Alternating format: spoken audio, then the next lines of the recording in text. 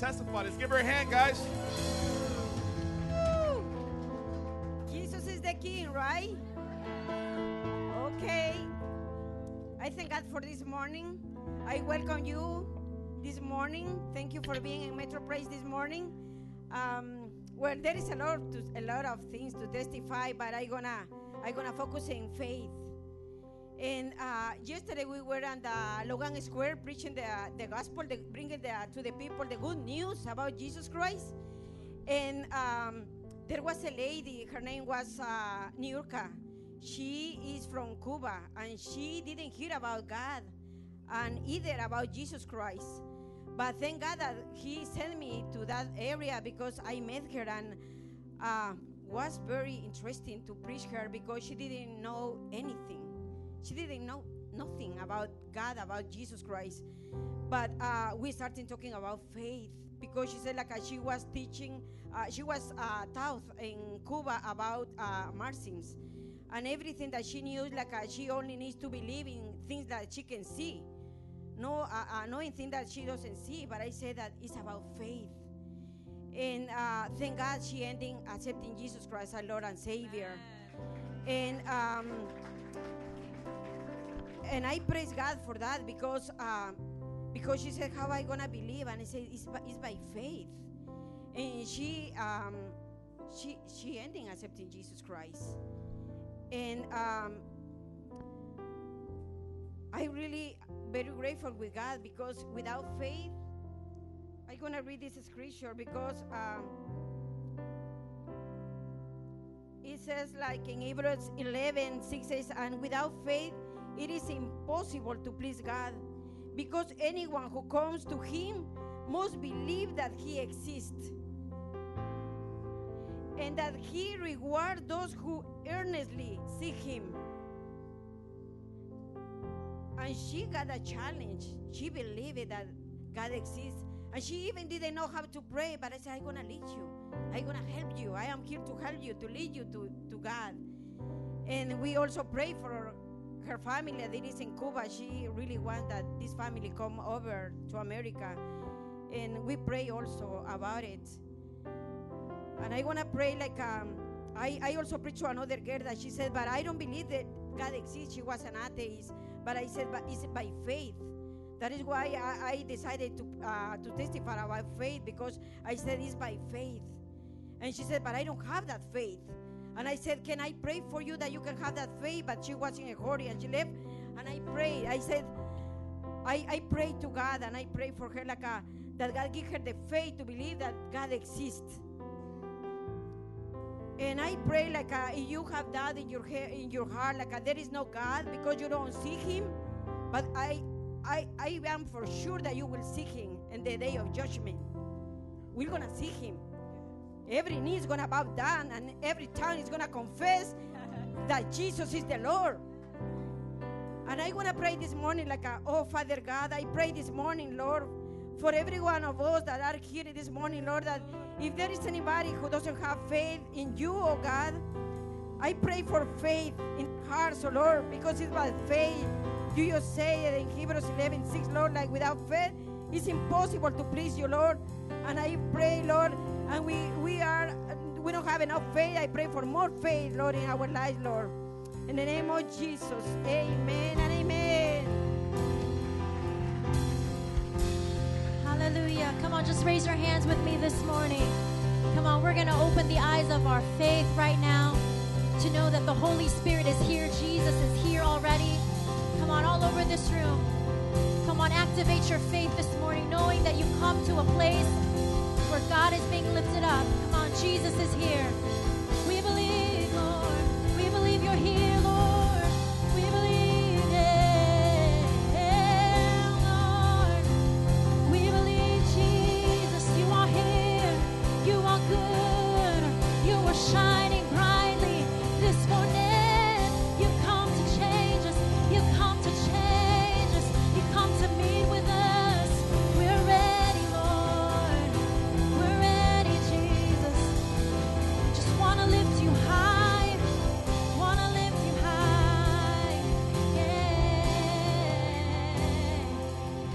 your neighbor right now. Say, come on, we're going to lift him high in this place.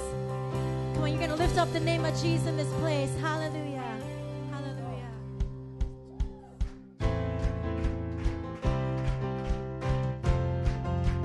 Come on, we're going to lift up the name of Jesus. Hallelujah. Come on, sing on.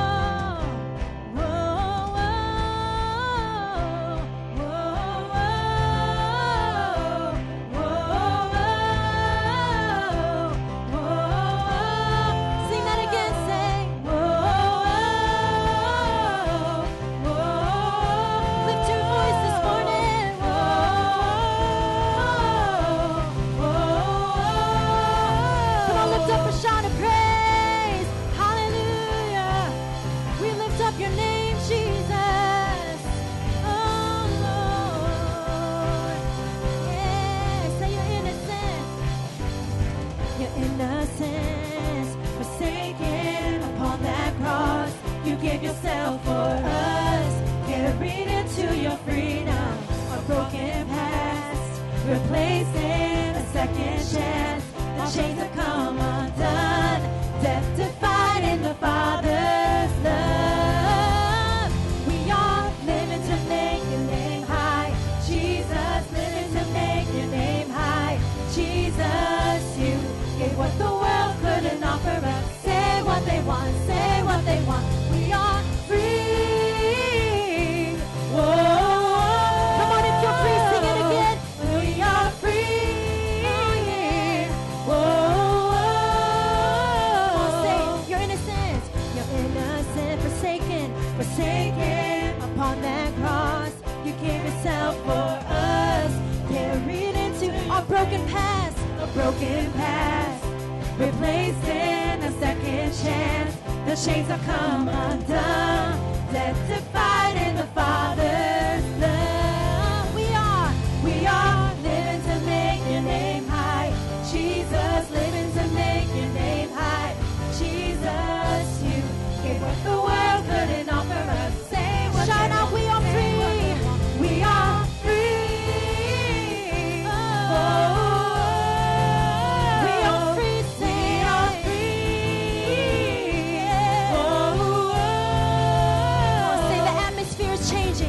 Atmosphere is changing, it's changing. Oh, can you hear the people rising up in the hope of your freedom? Our former ways are breaking. We seek your face. God, let your kingdom come. In our praises we lift it. Lift them up this morning. We are living to make your name high, Jesus, living to make your name high, Jesus. You gave what the world couldn't offer us. Say what they want. Shout it out. We are free. Whoa, we are free. Whoa, with eyes on high, with eyes on high, we praise you, and with one voice we come together. Our one desire is to praise you and lift you up. Come on, can you raise your hands and surrender with eyes on high? We praise you, and with one voice we come together. Our one desire is to praise you and lift you up. In our surrender with eyes on high, we praise you, and with one voice we come together. Our one desire is to praise you and lift you up. We are living to make your name high, Jesus, living to make your name high, Jesus. You gave what the world couldn't offer us. Say what they want. Say what they want. We are free. Whoa, we are free. We are free. Oh, come on, say we are free. We are free. Whoa. Free this morning, lift up your hands and say it one more time. We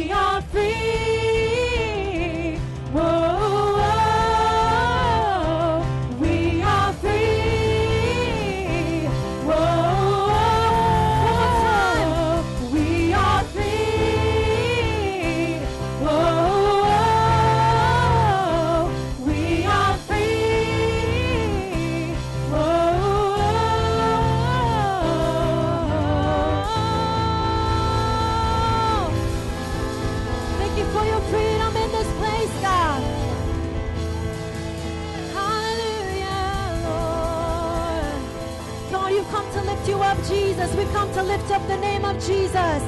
Come on, can you say the name of Jesus this morning? Come on, Jesus. The name above every name, God, is your name, Jesus. Hallelujah. Hallelujah. We trust in that name, Jesus. Come on, just like our sister Rosa said, she quoted scripture, every knee will bow at the name of Jesus. Come on, in this world where his name is a cursed name, we know that when we say his name, there is power in his name. Come on, people want to tear that name down. They want to drag it in the dirt. But when we call on the name of Jesus, the foundations of where you are can shake. Come on, when we call on the name of Jesus, chains are broken.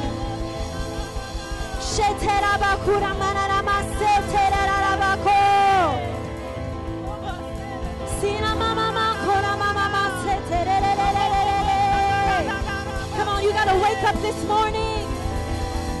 Some of you guys came in sleepy this morning and you're just saying the name of Jesus like you did every other day. But this morning, wake up, church.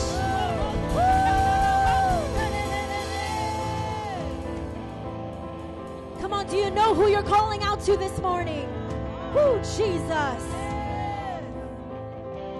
The strong name of Jesus.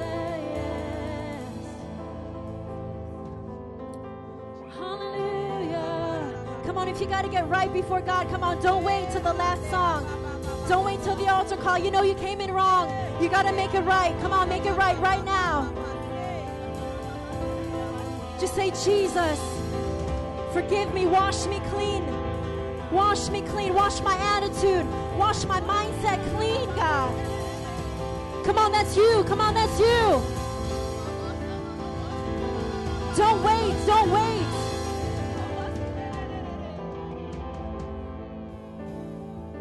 Come on, the Bible talks about a time where you won't feel his Holy Spirit no more. And some of us come into this place and we take worship for granted. We take his presence for granted. And we're going to say, hey, you know, next time I'll get it right. He'll be there. He'll be there. But there's a time coming, you guys, where he's not going to draw you anymore. Your conscience will be so seared off where you can't feel it anymore. And you're going to wonder, how did that happen? And this morning, Jesus is saying, get it right. He's calling you. He's calling you. Let that tenderness of your heart still be there and say, God, I'm not going to wait another day, another moment. I want to make it right now. Come on, that's you. You got to respond to him. He's calling your name. Jesus. Oh, you're glorious. You're holy. You're worthy of our lives, worthy to be praised. We're coming to you, Lord.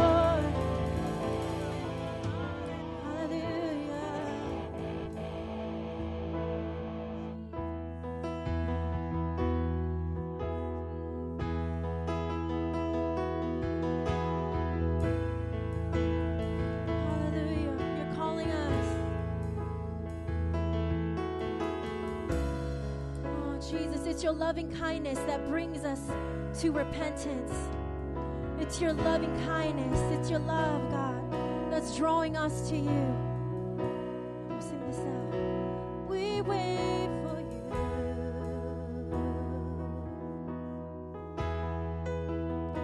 We wait for you. You're here, Jesus. We wait for you. To walk in the room. We believe you're here, Jesus. Say we wait. We wait.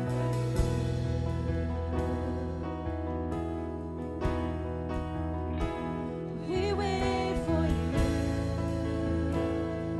Oh, Holy Spirit, we wait. We wait for you.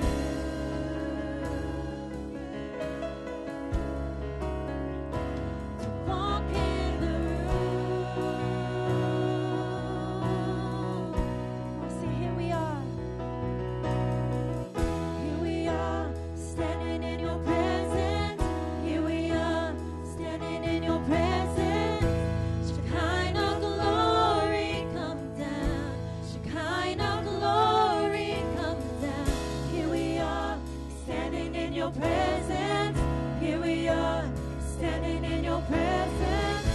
Shekinah glory come down. Oh yeah. We wait on you, Jesus.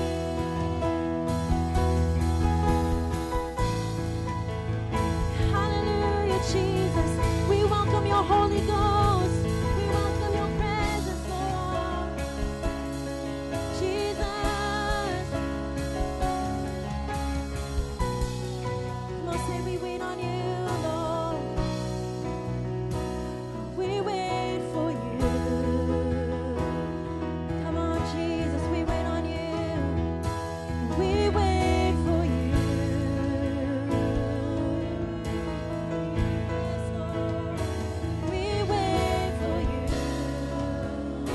Holy Ghost, we wait on you to walk in the room. Say, here we are. Here we are, standing in your presence. Here we are, standing in your presence. Shekinah glory come down. Shekinah glory come down. Here we are, standing in your presence. Here we are, standing in your presence. Shekinah glory come down. Shekinah glory. Here we are, Lord. Here we are, standing just in your presence. Just raise your hands and say, here we are, standing in your presence. Shekinah glory. Let your glory come down. Shekinah glory come down. Here we are, standing in your presence. Here we are, standing in your presence. Shekinah glory come down. Release the fullness. Release the fullness of your spirit. Shekinah glory come. We want you. Shekinah glory come. Release the fullness of your spirit. Shekinah glory come. Shekinah glory. Release the fullness of your spirit. We want you, Jesus. Shekinah glory. So we want, Lord. Shekinah glory. Would you release the fullness of your spirit? Shekinah glory come. Shekinah glory come. Here we are. Here we are, standing in your presence. Here we are, standing in your presence. Shekinah glory come down. Shekinah glory come down. Here we are, standing in your presence. Here we are, standing in your presence. Shekinah glory come down. Shekinah glory come down. So here we are, standing in your presence. Come on, just your voice to him. Oh, yeah. Shekinah glory come. We want Shekinah glory. Here we are, standing in your presence. Here we are, standing in your presence. Shekinah glory come down. Come down.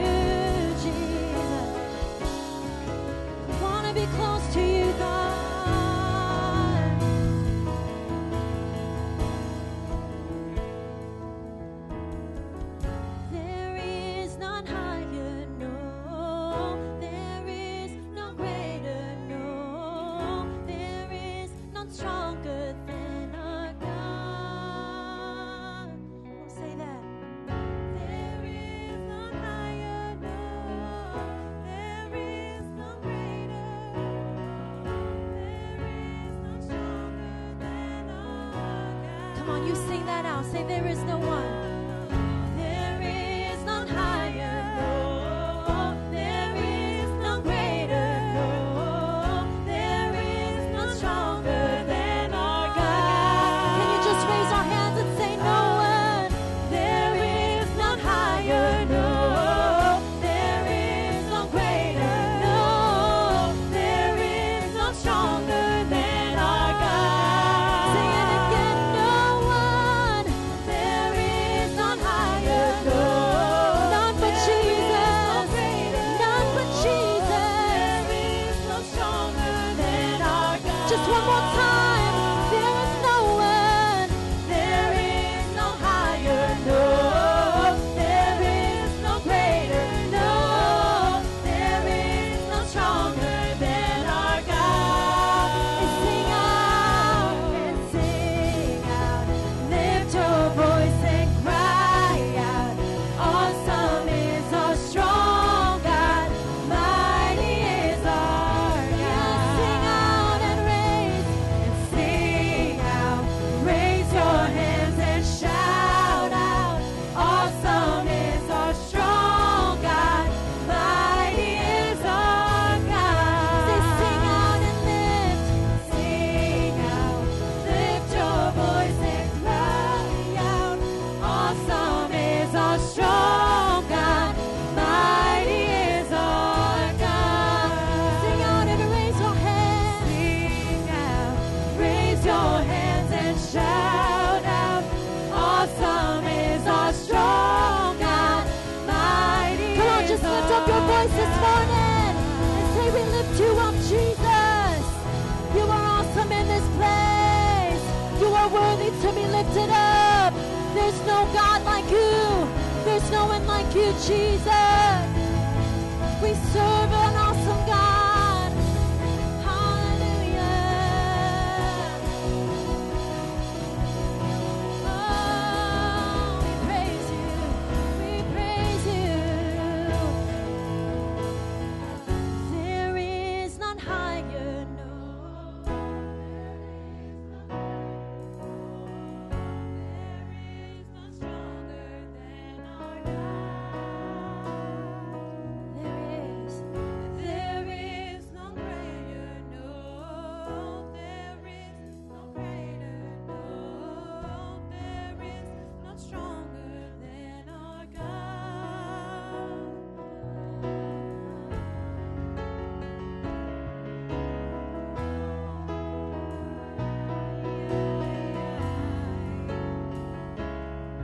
Hallelujah, hallelujah. Hallelujah, Jesus. We worship you, God, this morning. There's no one like you, Lord. When we open up this time, Holy Spirit, for you to speak to us, God. There's no one like you, Lord. Hallelujah.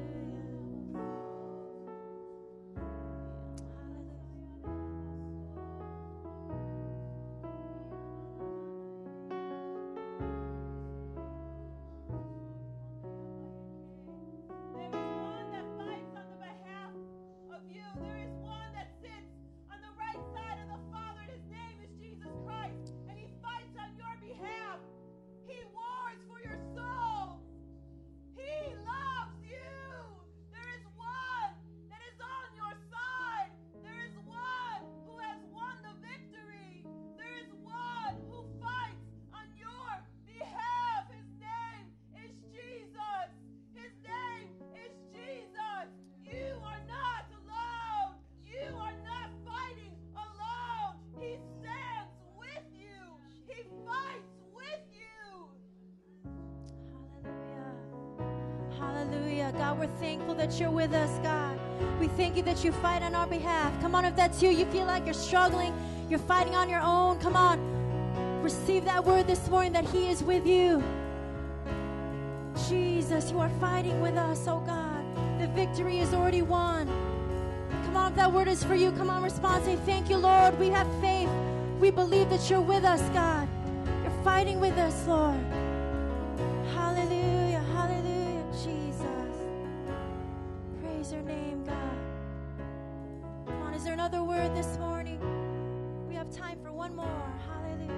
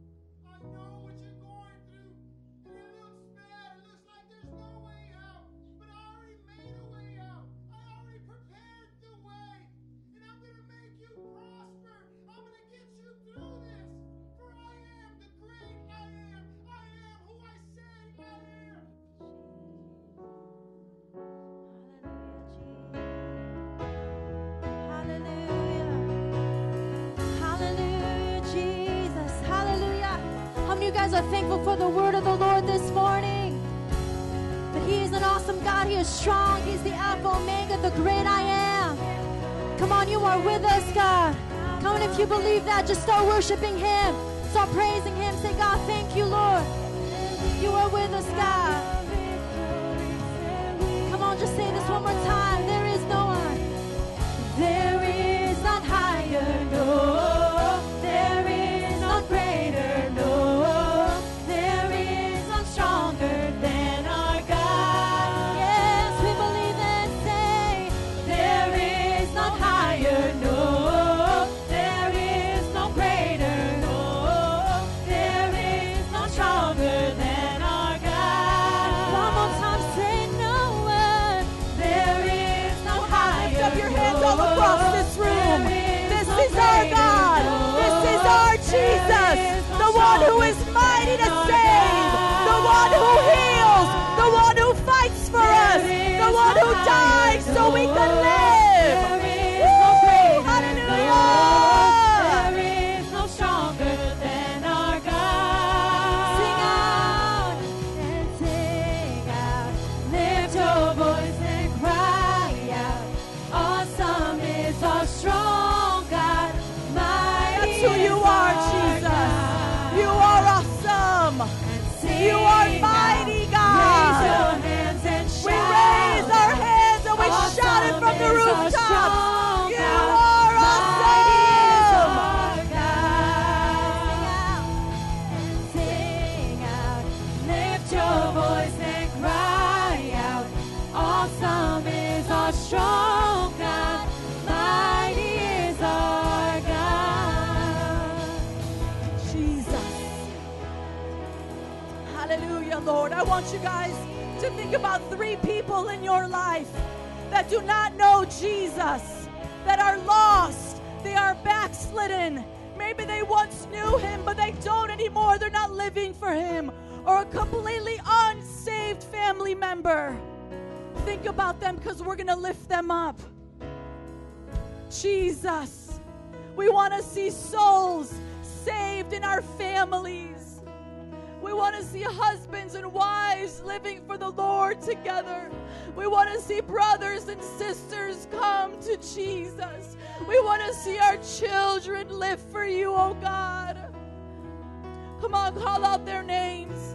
Call out their names this morning. There's an urgency today for the lost to be saved. Jesus didn't just die for those inside the church. He died for the ones that are sleeping this morning. He died for the ones that have a hangover this morning. Jesus, save our mothers and our fathers. Save our brothers and our sisters, oh God. Come on. Call them out by name. God, I lift up Nick to you. Save him. Set him free. Jesus. And now we're going to sing this song again, the one that you guys just sang. And as we think about these lost friends and family members, we're going to look to heaven. We're going to turn our eyes to Jesus, to the only one who can save them. And we're going to say, God, stretch forth your hand because you're that awesome. God, stretch forth your hand because I know you're that strong. Jesus, stretch forth your hand because you are that mighty God. And there is no one like you. We have the victory. Mighty is Jesus. and sing out, lift your voice and cry out. Awesome is our strong God, mighty is our God. Come on, let's go one more time. Sing out, Jesus. raise your hands and shout out. Awesome is our strong God, mighty is our God. There is no one, there is none higher, no. There is none greater, no. There is none stronger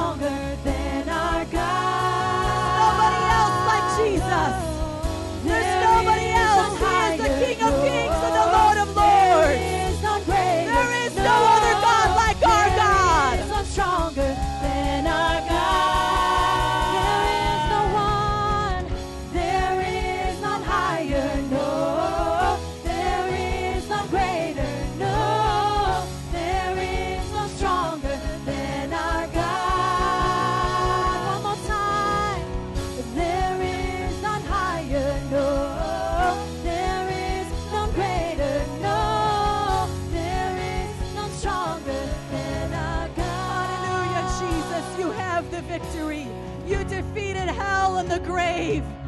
You are alive. You rose from the dead. We celebrate you, Jesus. We thank you, oh God, because you've made victory sure. We thank you, oh God, that we don't have to spend eternity without you, that you came to save us, to set us free from our sin. We celebrate you, Jesus. We celebrate your victory. We worship you this morning.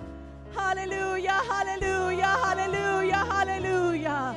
Hallelujah, hallelujah, hallelujah, hallelujah. Hallelujah. Woo! Jesus. Jesus, you reign. You reign. You reign on high. Reign in our hearts this morning, oh God, as we live for you day in and day out. Be glorified in this place and in our lives. And everybody said, amen. Give the Lord a hand clap this morning of praise. Woo! Give your neighbor a high five as you take a seat this morning. We're going to dismiss King's Kids. You guys can go on back with your teachers. Let's give it up for these little children that we have. They're watching us. They're watching to see how we worship the Lord. That's a testimony to them. Amen. I want to welcome all of you to Metro Praise International this morning. My name is Nancy Wyrostek. I'm one of the apostolic elders here, and I want to preach the gospel to you this morning. We preach the gospel every Sunday. Want to present it to you in a very clear way. I'm going to be reading out of the book of Acts, chapter 3, verse 19. Before I read this verse, I just want to let you know what's going on in the previous verses. Here we have the apostle Peter and John. They were two disciples of Jesus. And they were going through the temple that day, and they saw a man begging for money. And he was handicapped. He was in a wheelchair at that time. And Peter and John stretched forth their hands, and they said, silver and gold we don't have, but in the name of Jesus Christ of Nazareth, get up and walk. And this man who got up and he walked. And everybody around them, all the Israelite men at that time, because this was in Jerusalem, they were all astonished, like, how could that happen? And Peter begins to preach to them, and he says, listen, men of Israel, there was a man named Jesus. He came to be our Messiah. And by you, through your leaders, you crucified him. You killed the author of life. That's what he said to them. You killed the author of life. You put him to the cross. But don't worry, because he said you acted in ignorance. And that was all a part of God's plan to fulfill prophecy from the prophets of old.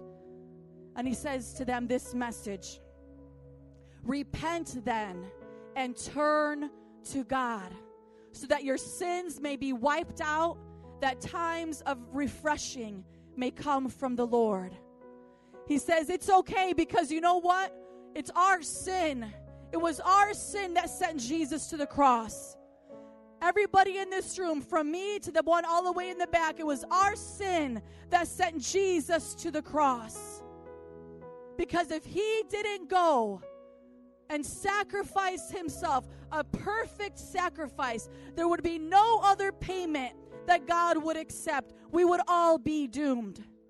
And my message to you this morning is, if you're not right with God, if you are not covered by the blood of Jesus Christ, who came and died and rose again so that you can live, if you have not received him, if you have not been born again, that you are not right with God and your sins have not been forgiven. And your place for all of eternity will be in the lake of fire in hell. But that does not have to be how the story goes. Amen? Because we serve a good God. He made a way so that we could be saved. If you could please close your eyes all across this room. If you know that's you, and if your heart is pounding right now in your chest, and you know you have to get right with Jesus, I want you to start praying and say, God, save me. I repent of my sins. Forgive me. I want to be born again. Come and live inside of my heart. Rule and reign in my life. God, I pray for every single person that you are calling today.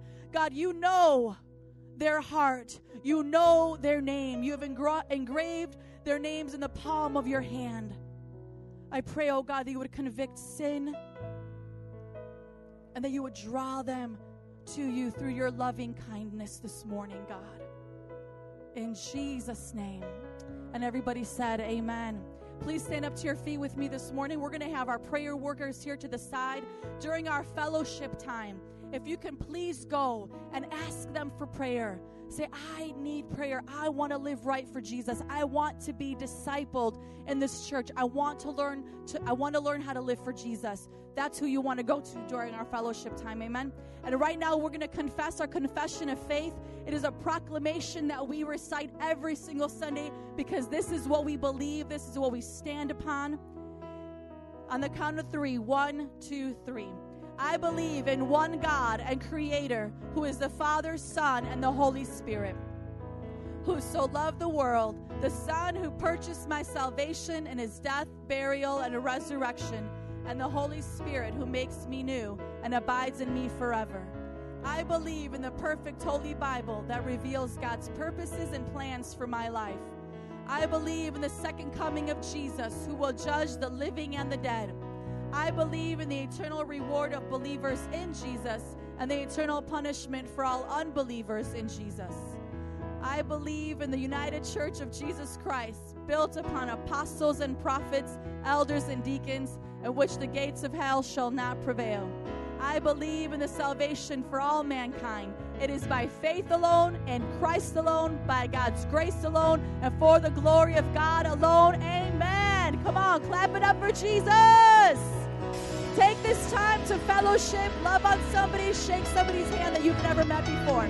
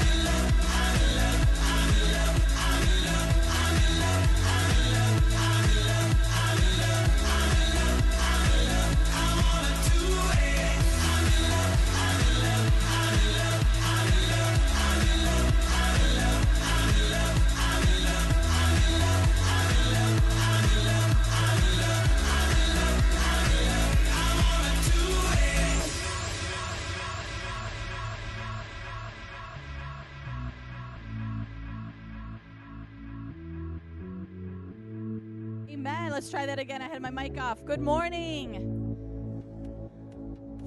Look to your neighbor. Say, it's good to see you here this morning. Look to your other neighbor. Say, I'm so glad you decided to come. Welcome this morning to Metro Praise International. We are so thankful that you came to join us this morning to worship the Lord. If this is your first time here, we welcome you. Let's give it up for all of our first-time visitors. If you did not receive one of these at the door, come on, clap it up. You guys can just wave your hand in the air. Our ushers will give one to you. You can sign, fill out the bottom portion, drop it in the drop box. We would love to connect with you throughout the week. Our services here are every Sunday at 10 a.m. That's our main service. And then we have Elevate every Fridays at 7 p.m. for our teenagers, 11 to 18 years old. And we have our exciting announcement. Again, we want to remind you of our Thanksgiving outreach that's coming up. November 27th, Thanksgiving Day, in the morning, we're going to meet here at 9:30 a.m. And then we're going to drive over to the west side. And we're going to join Universal MB Church and just be a blessing to that community. Reach out, give out Thanksgiving lunches, street witness right outside in front of the church, and just be a blessing. How many of you guys want to be a blessing to those in need that morning? Come on. So we look forward to seeing a lot of you coming on out and just us going in numbers to go bless that church and that community. Our vision here is very simple. It's loving God and loving people. That is what we desire to do. We strive to have that happen in our life, in every area of our life, and that is the vision of Metro Praise. And then our discipleship strategy is threefold. It's connect, mentor, and send. And we want to connect you to Jesus. We want to connect you to our church through our life groups. And in the back of your handouts, if you want to flip that over, there's a place to take notes. And then the back is our life group schedule for this whole quarter. Look at the information. Check out what kind of Bible studies or special event type of life groups there are, and find a place that works for you, your family, and your life. And here's a snapshot of what's going on just this week that we have. So today, Sunday, is our worship team, 201 Deacons and Elders, meeting at 12:30. So they're meeting today. And then we also have our marriage group. Come on, somebody make some noise for our married couples. 5 p.m., Ricky and Rachel's house. Then we have Tuesday, we have Righteously Redeemed, our Elevate Life Group, 11 to 18 years old at 6 p.m., meeting here at the church. Wednesday, every week, we have our King's Kids, infant to 11 years old, 6:30. You can drop them off. You can go have a date night. You can go do laundry, and then come back and pick them up at 8. So we have that available for the children every week. Thursday, we have the Resistance Elevate Life Group, 11 to 18 years old at 6 p.m., They're going to be meeting here as well. And we have 2 adult Bible studies on Fridays, one at the Govea's house, one at the Walker's house. Both of them are for 18 years and up, childcare included, at 7 p.m. So if you're an adult and you want something to get involved in every week, those are the houses you want to go to, because it's on like Donkey Kong when you go to those Bible studies. And then Saturday, evangelism, all ages, meet at the church at 5 p.m., and we go out to the streets to share our faith. So that's what's happening at Metro Praise this week. So don't be complaining and talk about how bored you are, okay? Look at your neighbor and say, church isn't boring. Look to your other neighbor and say, Jesus isn't boring either. If you're bored, it's because you're boring. You don't have to repeat all that, but that's the truth. It's tight, but it's right. I think we got to add that to the MPI sayings. I think we left that out. Oh, no. I think we left out get right or get left, okay? That's what we left out. And then we want to disciple you. We want to mentor you. That's phase 2. We want to take you through the 101. We have leaders in place in our 101. Leaders in place to take you through the 101.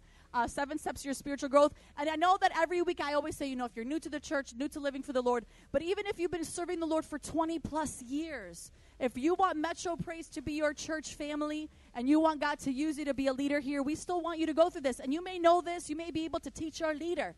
It's okay. Humble yourself. Say, I want to be great for God. I probably know this book like the back of my hand. It's okay if you know it. We want you to know it like how we know it, like how our leaders are going to teach it to you so that you one day can take somebody else through it. So it's not really that big of a deal. If you're saying, well, I've been a part of another church for like 15 years. Why do I have to do it? Well, because this is what Metro Praise does, and we want you to do it with us one day. So what better way than for you to go through it so that one day you could take somebody else through it? And then we have our 201 class every Sunday, Disciples Making Disciples. 12 lessons is our leadership training, and we want you to be a part of that so that you could go on and be an elder, deacon, send you out to win souls for Jesus. And our goal is to have 100,000 disciples in Chicago with 50 churches in this city and then 500 churches around the world. If you believe we could do that by God's grace, say amen. And say amen if you want to be a part of that. Got a little quiet. Say amen if you want to be a part of that. Come on. We believe what we say. We speak life. You know, the Bible says, if you have a vision, write it down, make it plain, make it known. We've made it plain. We've had it written down for 10 years almost now. And we've been saying that thing, that vision every single week. We want you to be a part of that. Amen. Let's get ready to go through our tithes and offering lesson. We are on section 4 of the book. We're going through section 4. It's called 10 Hindrances to Overcome to Be a Generous Giver. And we are on lesson 4 of section 4. And today we're going to be talking about overcoming discouragement, okay? And if you guys are honest, we could probably all say we get discouraged sometimes in life. Please turn with me in your Bibles to Galatians 6:9 as I read the definition of a hindrance, because we're going to be going through this for the rest of this year. A hindrance is something that prevents us from being obedient to God's commands. And if you all know, we don't want to be disobedient to God's commands, if you agree. So those hindrances need to get plucked out in our life. Let's read Galatians 6:9. Let us not become weary in doing good, for at the proper time we will reap a harvest if we do not give up. Look to your neighbor, say, don't give up. We don't like no quitters around here. Here's the main points. Don't get weary in doing good. We should never get tired and discouraged and following God's commands because they are life-giving to our souls. However, you may get tempted to get discouraged and give up because you don't see changes in your finances. Ask the Holy Spirit to give you encouragement and energy to remain faithful. And I think this is a lesson of relationship. You're not giving your tithes and offerings and obeying God's commands out of religiosity. We're not a part of a religion. We're a part of a relationship. So when Jesus is the lover of your soul, when Jesus is your best friend, and you're getting discouraged because you're not seeing changes in your finances, what do you do with a friend? Do you just block them out? No, you go and you talk to them. So we need to come to the Lord in prayer. Go to the Holy Spirit and say, God, I need your help. Help me through this time. We don't just say, hey, I tried that Jesus stuff and it doesn't work. How many of you guys have heard that excuse? I tried that Jesus stuff, it doesn't work. Well, that's not going to work with a relationship with God. Number 2, at the proper time, God promised that there is a proper time that we will be blessed because of our giving. But if we don't give generously all the time, say all the time, we will miss that time of blessing. Therefore, be consistent in your giving all the time and get ready for harvest time. And so going back on that a little excuse of like, I tried that Jesus stuff, it doesn't work. We need to be consistent because we could say the same thing about diet and exercise. Oh, I tried that exercise stuff. It doesn't work. Well, guess what? If you quit after 2 days of exercising, it's not going to work. But the problem is not the exercise, it's the lack thereof. So the problem is not, you tithing. It's when you stop and you give up and the consistency isn't there. We could say the same thing about not eating, If you take the opposite. If you say, oh, you got food poisoning one day and you throw up and that's all this crazy stuff, you could say, well, that food stuff isn't working for me. I'm not going to eat anymore. It's not working. I can't do it. No, we're consistent to feed ourselves, take care of ourselves, and it does not matter. It's the same thing with God's commands. Number 3, those who don't give up reap a harvest. You may have 100 excuses to be discouraged and not be a giver all the time, but one reason should encourage you to never give up. Love for God, relationship, right? Out of your love for God, be encouraged to never give up being generous because God's blessings are coming your way. Say they're coming my way. Here's a summary. Overcome discouragement by being encouraged by God's promise that you will reap a harvest. Let's apply this. Number 1, be faithful in giving your tithes, 10% of your total income, and offerings, anything you give after your tithes. Number 2, repent if you have allowed fatigue and discouragement to prevent you from being consistent in giving to God. And number 3, ask God to encourage and strengthen you to never give up in doing good so that you can reap a harvest at the proper time. Stand up if you believe that. If you want to reap a harvest, say, it is mine. Let's confess this. By the power of the Holy Spirit and the guidance of the Word of God, I will not be hindered by greed, laziness, unbelief, discouragement, or fatigue in my giving to God. I will overcome bitterness, impatience, pride, fear, idolatry, and live a life of obedience in my finances. Let's get ready and prepare to give our tithes and offerings this morning. Again, we believe at MPI that a tithe is 10% of your total income. Anything you give above that is an offering. And at Metro Praise, we have designated our offerings in 2 different places. One's to missions, one's to building. Please make it clear in the envelope, put the amount in the exact category where you would like to see it go. And of course, we're still in the mission fund, missions fund for the Philippines. So we're getting prepared to go to the Philippines. Stay faithful. Thank you, everyone, for your generosity. Let's recite this verse together. Acts 20:35. The Lord Jesus himself said, "It is more blessed to give than to receive." Let's pray. God, we thank you so much for your promises, your word, that if we do not give up, if we do not grow weary, God, that you will come through, that your promises are yes and amen. So I pray for a blessing over your people. Bless them, prosper them, favor them on their jobs, bring increases to them so that we could take care of our family, give to the kingdom of God, because when we put you first, God, all these things that we need will be given unto us. So bless Metro Praise as we declare, God, that this city belongs to you so that we could reach out and do more, God, so more saved souls could come into the kingdom. In Jesus' name. And everybody said, amen. Please come forward as you give this morning.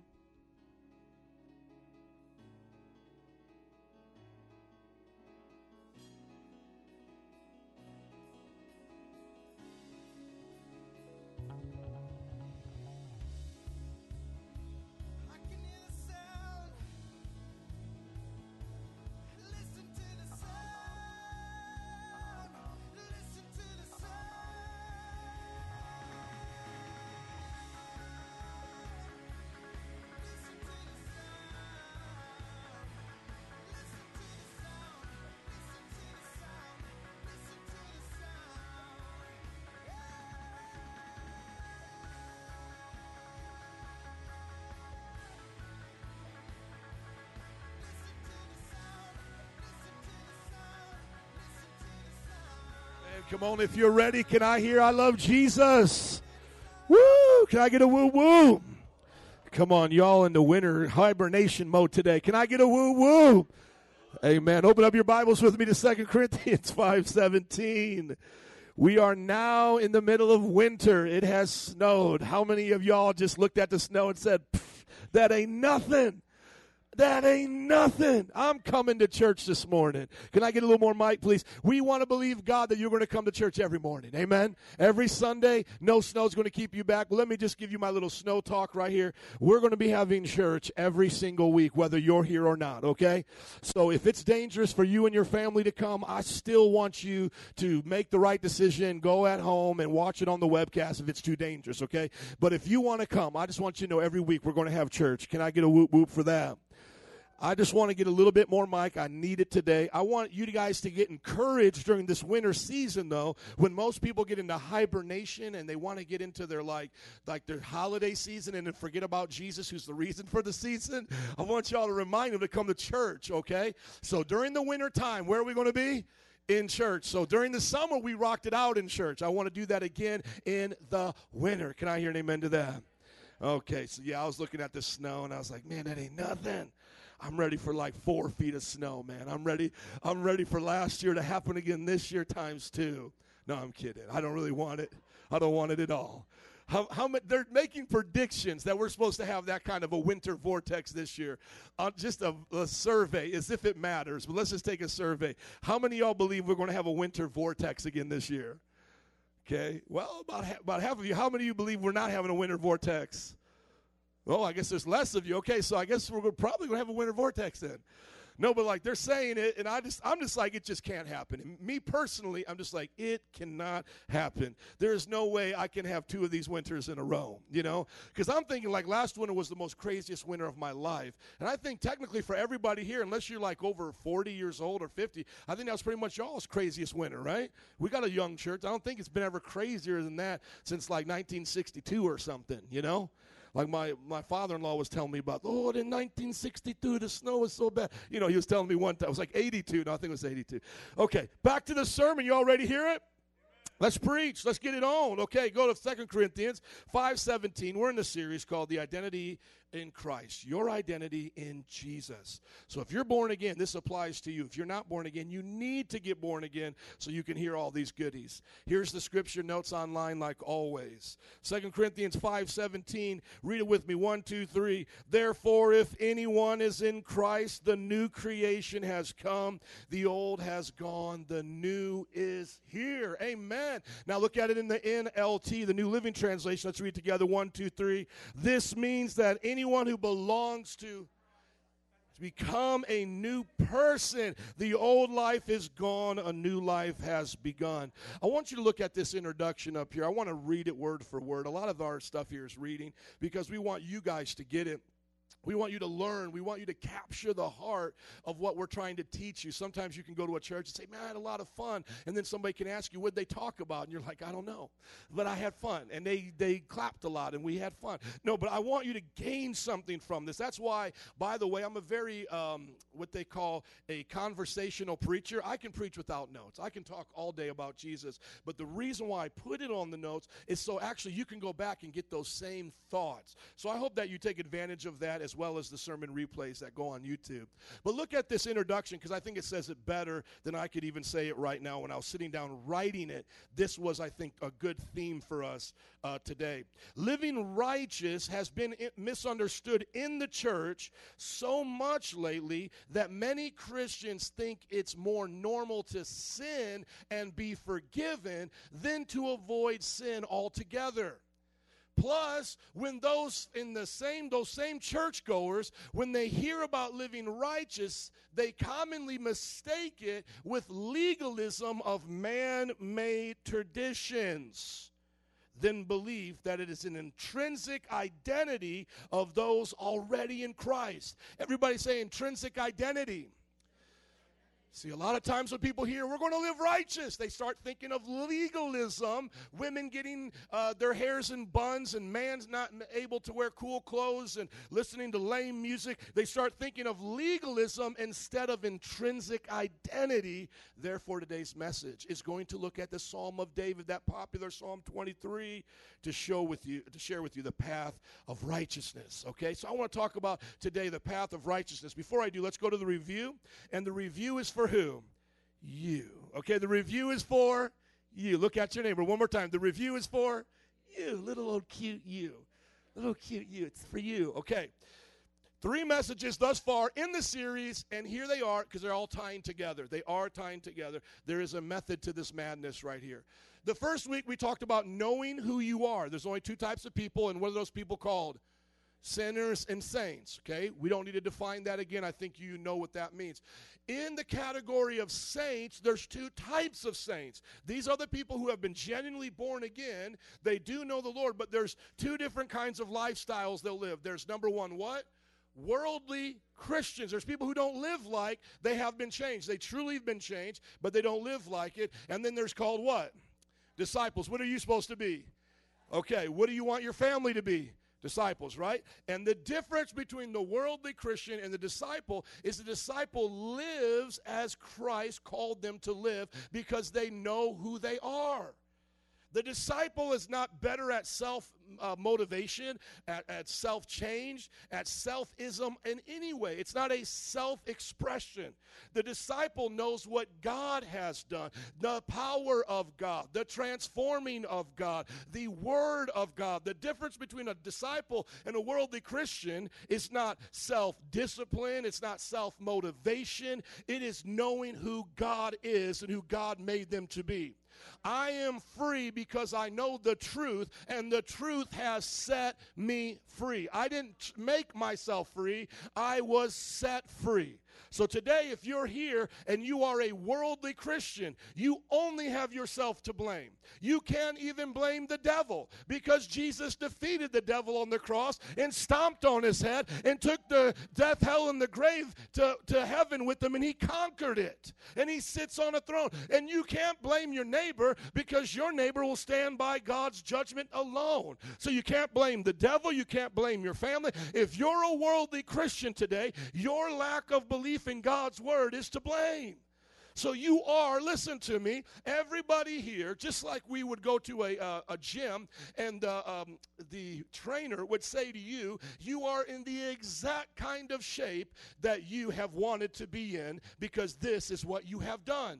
You have the results of exactly what you wanted to do. No one force-fed you that pizza. No one made you stay home and miss that workout. So physically, you look exactly the way you have determined to look. Hello? Now, y'all may not like that. You may want to argue with the person, but I have been out of shape long enough to know there ain't no argument. I have my muscle right here because I've been working this muscle all day long. And so I don't have anybody to blame but myself. I look the way I'm talking about a person without a physical handicap, okay? So I'm not blaming Down syndrome or cancer on people. Everybody get what I'm talking about. I'm talking about normal yous and eyes up in this place. You have your belly or your muscles because it was your choice. Now, it is the same thing. If you are a worldly Christian, that is your choice. If you keep getting pimp slapped by your own sin, it is your choice. If the devil keeps dragging you through depression, dragging you through low self-esteem, that is your choice. Because at any time, you could say, get behind me, Satan. At any time, you could say, I'm a child of God. Power is mine. At any time. John chapter 8 says about it. So, matter of fact, let's turn there in the introduction. I got to preach a little bit, amen? I'll preach this introduction because it's what? Just the introduction. Turn with me to John chapter 8, verse 31. Jesus talked to those who believed in him, these Jewish followers. How many believe in Jesus today? Oh, amen. You all believe in Jesus. So let's see if you want to go to that next step.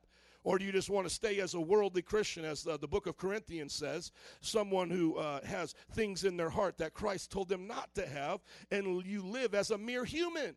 You live on mere human potential, mere human ability. That's what he was rebuking them for. That's where the term carnal, worldly Christian comes from. It comes from the book of Corinthians, and Paul was saying, you all just living like mere humans. Now, have you ever heard anybody make a mistake and say, I'm just human? Shame on you. You're supposed to be born again, a child of God, sharing in the divine nature of Jesus. You ain't just a mere human no more. If you born again, you just can't say, well, everybody's human. Oh, my goodness. Y'all going to make me snap up in here? Y'all ain't even ready. Y'all ain't even ready for John 8. Y'all ain't ready for John 8. Go to 1 Corinthians. Oh, I will preach it until you believe it or until I lose my voice. Go to 1 Corinthians chapter 3, verse 3. I just see I got to park here for a little bit. Either y'all tired and you need to help me understand you got this, or some of y'all still wrestling with this, and that's okay because that's why we do the reviews, because it's for you, right? There we go. Go to 1 Corinthians 3, verse 3. I just got to explain it so clearly because I'm so tired of the devil lying to us and you lying to yourself, acting like living a busted, disgusted life is part of Christianity. You think sinning and being forgiven is part of the deal. That's not what we're supposed to do. Yeah, a tightrope walker has a net if they're smart. If they fall, they get caught by the net. But the net ain't a trampoline. Some of y'all using the grace of God like it's a trampoline. Boing, boing, woo, I'm having fun. Haven't fallen and gotten hurt yet. Come on, the net is not a trampoline. The net of Christ, the grace of Christ, is to motivate you to walk that perfect, holy life. It's to motivate you to say, I got you if you fall, but here's the standard. So sinning and falling is not supposed to be our pattern. Walking the tightrope of holiness is our pattern, amen? And that's the message, but I can't get to that yet. 1 Corinthians chapter 3, verse 3, if you're there, say I'm there. Amen, so simple. Just look at it. Paul's rebuking the church. Sometimes the church needs to be corrected. I lost something up here. Please help me. It says, you are still what? Worldly, for since there is jealousy and quarreling among you, are you not what? Worldly, are you not acting like mere? So does the Bible say that after we get born again, when we make a mistake, we can simply just say, I'm just human? I wish I could make the ugliest face right now. Just look at your neighbor and make the most ugliest face you can. Just want to make an ugly face. No, ain't you're human. God. It's like, why did Jesus die on the cross then? You just live in sin? You understand, Jesus? I'm not perfect. This is how it's going to be. You died. I sinned. Now we got a deal going on. I'll keep sinning. You keep forgiving. Is that what Jesus said on the cross? Is that what Jesus told the woman that got caught in adultery? You know, she got caught in adultery. They wanted to stone. We all know that scripture. Everybody knows it. Just give me another mic until you all figure it out. How many know I can do it without a mic? This may be Jesus, because I'll lose my voice a lot quicker if I'll do it without a mic. But watch this. We know that scripture about John chapter 8, this woman caught in adultery. And Jesus says to this woman, he who is without sin, throw the first stone. We all know that, right? So we're like, oh, don't you throw no stone at me? Don't you do it. I'm caught. I know I'm caught, but don't throw a stone at me. Because then you're showing that you're really a hypocrite, because you know you got sin, so you can't throw a stone. But how many know there's another part to the story? The story actually ends after the throwing stone thing. And what does he say to the woman? Go and no more. So he says, okay, let's not stone each other over sin. That's a good idea. How many are happy about that? So nobody's getting killed today because of their sin. Amen. This is not a cult. We're not drinking Kool-Aid. You're not getting publicly banned from the church. Okay, so how many are happy we're not stoning because of sin? Because that would be a hypocrite. I would be a hypocrite to tell you I haven't sinned. I would be a hypocrite to tell you that I have not sinned since being a Christian. But how many know that doesn't give us an excuse to keep on sinning? The point has to be, Christ does not condemn me for my sin. True. People should not condemn me for my sin. That is also true. But I should be set free from sin. Amen? I should not have to continue in sin. Can I get amen to that? Amen. Okay, so stop, Christians, all believers in Jesus Christ, right here. Can I get your attention? Amen. Let's stop using the excuse, we're just humans. Let's stop using the excuse, ain't nobody perfect. Jesus died on the cross so his perfection, his righteousness could be given to you. Amen? You don't believe me, but I got to show it to you. Some of you already do, but either way, turn to 2 Peter chapter 2. Some of y'all, chapter 1. 2 Peter chapter 1, because I know some still do not believe that perfection, holiness, has been given to us in our inner man. The new person that Jesus made is a perfect person, a whole person, a person not lacking anything. Is this mic working here? Okay, we'll give it a good college try. 1, 2. Okay. The salvation you receive, is it perfect or imperfect? When Jesus died on the cross, was his sacrifice perfect or imperfect? Okay, so when God looks at you, does he see an imperfect person or does he see a perfect person? Okay, now when you sin, what happens? You are acting outside of your nature, and that is why it's called a sin, because you did what you weren't supposed to do, and now you are to be forgiven. So if us in our perfect state with Christ live in sin, the Bible says we can harden our heart and have salvation removed from us. But it will not be because we kept on sinning per se. Hebrews says it will happen because of unbelief. Unbelief. Do not harden your heart, Hebrews says, in unbelief, as they did, talking about the Jewish people in the wilderness, so that then you separate yourself from God. So the hardening comes from a sinful heart that leads to unbelief. But look at it quickly. 1 Peter chapter 1, if you're there, can you say I'm there? Brother, can you give me one of the microphones from over here? I think they're so much better than what I'm working with. We're going to fix all this today. Look at 2 Peter chapter 1, and look at what it says right here. Look how I got it all highlighted here, but we're not going to go to that part. Go up to the first part, please. 2 Peter chapter 1. I want to get you guys this verse 3. Look at what it says right here. His divine power has given us everything we need for a what? Through our knowledge of him who called us by his own glory and goodness. Thank you. 1, 2. Much better. Much. Let's give it up for the soundman making it happen. Amen. Thank you. I just got to pause here. Look at this verse 3. Look at what it says. Chapter 1 of 2 Peter, verse 3. His divine power. Who gave it to us? He did. His divine what? Power has given us everything we need for what? A godly life. Does God live in sin? Does God live a lustful life? Does God live a jacked up life? Have you been given everything you need to live like God? So why you keep saying, I'm just human, nobody's perfect? So what are you? See, if you believe in God and yet you act like that, you're a worldly Christian. You are worldly. You are not who God called you to be. Now, when I start talking like this, if you start thinking the next thing we're going to say is, here's the list of all the things you have to do to be righteous, you miss the point. I don't do things to be righteous. I do things out of righteousness. See, he's given me everything. Everything's already been given. When did I get everything? It doesn't say it in the verse. It said it in another verse we read. When did I get everything? Salvation, when I was what?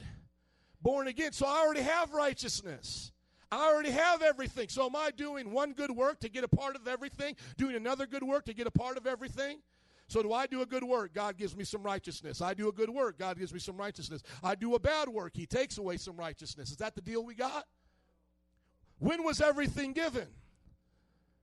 When I was born again. When was everything given to you? So if you don't live godly, whose fault is it? Your fault. Look at it right here. It says, you have been given by his divine power everything you need for a life in godliness. How does this come to be? Through our knowledge of him who called us by his own glory and goodness. Is he a good God? So is he going to put you in a position where you don't got something that you need? Because maybe God gave you everything you needed, but the devil's got one thing up on God. So are you lacking something when you're tempted? Could you ever say in your temptation, oh God, snickerdoodles, you didn't provide for me a way out. You didn't provide a way for me to get out of this. You didn't give me the knowledge of how to avoid this temptation. Everything Jesus has given you is everything you need to live holy and righteous. It's already been given. Well, I want a good attitude. It was already given. I want to live holy without perversion. It's already been given. If you're convinced it has not been given to you, that's okay because you're not born again. Then you need to get saved. Because I'm not going to argue with you. If you're really going to sit back and get up in my face and go, I'm telling you, man, I'm a perverted person. I don't feel it at all. Well, then you're not saved. You're just not saved yet. You didn't have the experience that I had November 5th, 1995. Because when I met Jesus that day, I knew some old was taken out and new was given. I knew that a new mind was given to me. Now, I didn't have all the knowledge and understanding of it, but I understood something just happened, a divine trade happened in my life. Look at verse 4. Through these. What are these? His very great and precious promises, so that through them you may participate in the divine nature. As a human being that is born again, are you supposed to participate in the sinful nature? Are you supposed to participate in a body of sin? Old memories, your five senses. What you can touch, taste, see, and feel. Are you supposed to participate in that or participate in the divine nature? See, I just got to pause right here before I even preach today's message. See, is this not, just the question is, do you believe that? You could see me up here like I'm tap dancing, you know? Like, you have a divine nature. He's given you everything, you know? Like, do you believe it? Like as if I'm up here like trying to convince you of something you don't believe. If you don't believe it, I could have just read Cat in the Hat to you. But if you believe it, your life will never be the same. I'm born again by belief. I live who God called me to be by belief. It's all by faith. Without faith, it's impossible to please God. I can't be born again unless I believe he died on the cross for me. Were you ever there when he was crucified? So you believe it, right? Do you see the brand new you, the perfect righteous you? No, but you got to believe it, and you got to take it at his word. This is the Christian life. So when I say to you, get out of sin, stop living like this, I'm not now saying to you, well, you better work up for it. You better try really hard. I'm saying take what he's given you and apply it. Believe who he made you to be. Live like how he made you to live. Can I hear an amen? Now go to John chapter 8, verse 31. Someone say this is just the introduction. Oh, man, we're not even halfway through the introduction. We're at the first point of the introduction. There's 3 points to the introduction. How many came to learn something today? Praise God. I know we can preach and have fun and sing more worship songs, but I want y'all to get this in your spirit. Look at John 8:31. To the Jews who had believed in him, Jesus said, how many believe in Jesus? Okay? Now watch what he says. So just put this together. I believe in Jesus. Do you believe that he has transformed you? Do you believe that you're supposed to live a certain way? Do you believe that's all been given to you by Christ? See, that's where the rubber meets the road. That's the difference between a worldly Christian and a disciple. This is what he says to the Jews who had believed in him. If you hold to my teachings, you're really my disciples. Does that make sense now? Do y'all get why we do discipleship up in this church? Because we're saying stop being worldly Christians and live like Christ called you to be. If you really believe, be a disciple. We got enough hypocrites in the church. Be a disciple. Then you will know the truth. This is not just a mental assent to facts, like I'm ascending to the fact that I believe God did X, Y, and Z. I'm not just ascending mentally. I am believing and trusting with everything that I am.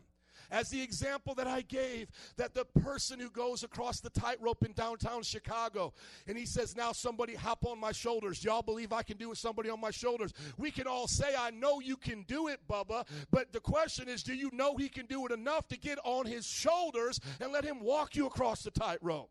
See, a disciple doesn't just say, oh, yeah, I'm a new creation, but do nothing about it. Oh, yeah, I know I've been given everything I need for godliness, but still live ungodly. Yeah, I know I'm supposed to participate in the divine nature and reject my sinful nature, but does nothing about it. No, the disciple says they know the truth.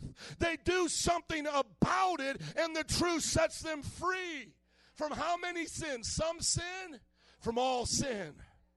So a person born again is set free from all sin. All sin. Anytime I sin, I'm like the person going to the jail cell, walking myself in, shutting the cage, locking the door, and handing it to the guy. And he's like, what are you doing? I'm like, I just want to lock myself up today. But you a free man. Yeah. You're innocent. Yeah. But I still want to be in jail today. That's what it's like when a Christian lives in sin. That's exactly what it's like. You are innocent before God. You've been given everything you need for righteousness. You've been given freedom. And yet you want to go to pornography and go, lock me up in here. Yet you want to go to depression, lock me up in here. Yet you want to go to anger, lock me up in here. Yet you want to go to unforgiveness, bitterness, lock me up in here. And it's like we talked about coming to America. Eddie Murphy pretending to be somebody who he's not. He was a prince, but yet he pretended to be a guy at McDowell's. You're all tracking with me. And the devil loves it when Christians live below their identity. You're going to live like a mere human when God said you could participate in the divine nature. And the devil gets his kicks out of watching us disgrace the image of God. Don't disgrace the image of God. Live in the image of God, the Imago Dei, who Christ made you to be. Can I hear an amen? And if you're wondering, keep going to verse 36. Well, how long does it last? Look at verse 35. Now a slave has no permanent place in the family, but a son belongs to it forever. So if the son sets you free, you will be free indeed. I always love telling the story about free. What is freedom like? Freedom is like back in the times of the African slave trade. The Bible says that all slave traders will go to hell. This is an unbiblical doctrine, but people in America abused it, treated Africans as if they were not human beings. But the Bible teaches slave traders in the book of Timothy will go to hell. So let's clarify what the Bible teaches, amen? But imagine in the African slave trade, someone being brought here from Africa, being sold on the ships of one of the shoreline, being brought off the ships onto one of the shorelines, say New York. They're there, they're being tied, they're naked, being treated like an animal, and yet someone pays the price for their freedom, and then they say to that person, I don't want you to be my slave. I paid the price so that you now could be free. Could you imagine in that scenario, that person then saying, no, I want to go to Georgia and be on a cotton field. Are you listening to me? This is what we were to the devil. We were bound in our sin, being abused by our sin. He was a wicked taskmaster. Jesus laid down his life. The cross is not a trivial event. It's the greatest event of history. He took our punishment so that we could go free and be in the house of the Lord forever. Any other excuse, I have a phrase for you. Any excuse that you have to this truth right here, I got a phrase for you. To hell with that. Any excuse you want to say to this truth, I want to say to hell with that. Well, I wasn't raised this way. To hell with that. Well, my religion taught me differently. To hell with that religion. Well, I don't always feel like that. To hell with your thoughts. Let all these things be lies, but God be true. There is nothing from the pit of hell that's going to save you now, my friends. It's Jesus and the blood of Jesus and the love of Jesus and the grace of Jesus. It's all Jesus. Everything else is in the pits of hell, and that's where it's going to be. Do you want to go there, or do you want to be with the Son in his house? So I'm not saying that just to be sassy, though I can be sassy when I preach. I literally mean it. To hell with it. It's got no good for you. It's from the devil himself, and the devil is the father of what? Father of lies. So anything coming out of your mouth that is other than this truth is a lie, has its origin in the devil, and the devil's going where? Do y'all want to go to hell with the devil? No, I want to go to heaven with Jesus. Amen? Let's live like it. Amen? I don't want to start living like I'm in heaven when I get to heaven. I want to live like I'm in heaven right now. Amen? I want to live like I'm blessed right now. I want to live like God intended me to live. Now, some people say, well, sometimes Christians get persecuted. That's right. But other than me getting whipped and beaten like they are right now in the Middle East, as long as I have freedom of religion, I'm going to live a bold life for Jesus, and I'm going to be an example to everybody I can see until they tie me up, put me in a dungeon. Are you all listening to me? Amen. Go back to the introduction, please. Well, I'm glad you came to church this morning. Amen. Are you glad that you came? Because otherwise I'd be preaching to myself, which wouldn't be the first time I've done that. Look at the second part of the introduction. So the review is for you. Everybody say the review is for you. Two types of people, sinners and saints. In the category of saints, there are worldly Christians and there are disciples. What do you want to be? I hope you want to be a disciple. Now we talked about soul theology. And it's funny because this is really, kind of like the sad part of being a pastor. So soul theology, we know we have all of our messages online, has like the lowest number of views. It's like 12 views.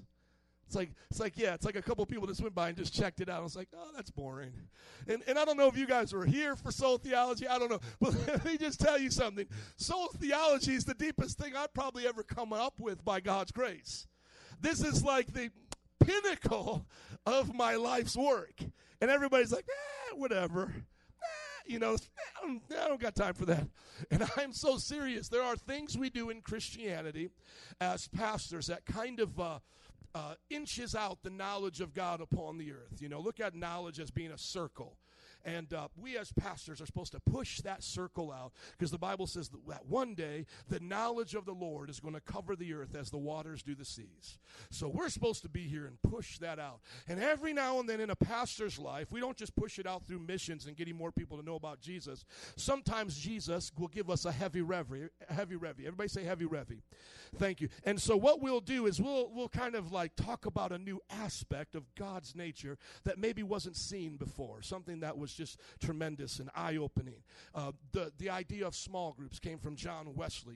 He kind of pushed it out a little bit further. Discipleship through the Methodist movement after John Wesley, this idea, the baptism of the Holy Spirit being evidenced with speaking in other tongues. The Pentecostals kind of pushed that out a little bit. Social justice and things like that. People like Martin Luther King got the church's mind on what's going on in the world outside of the church, pushed it out a little bit. And I feel like my little pushing out into the body of Christ to open up minds is to talk about our soul and who we are. And I've studied all the greats on this, and I've gotten a lot of information, and I feel like I have a unique perspective on it. And I don't try to get so deep in the church with it that we get lost. But if I was to write a book and to give it into a theology setting and say this would be a theological book, because by the way, everything I do in ministry is practical ministries. The doctorate that I'll be taking in Trinity is a practical, it's called a doctorate in ministry. But this would be a theological subject. Everybody say theology. And the basic idea is very simple. Your soul has been saved. It's so simple, but yet it's so deep. And if you study it out, it will blow your mind. But here's what I want you to get in the introduction right here. Just to review, there's two types of people, sinners and saints. And there's two types of people that are living as saints, worldly Christians and Christians. And when you look at what happened when you were born again, it's not just something that I think happened in my life because I discovered this. No, I believe it happened in everybody's life, and I think I just have a unique description of it by God's grace. And what that is your mind became new, your will became new, and your emotions became new. And this is how I can look at myself personally. When I was first a Christian, I would cry over stuff that never used to make me cry.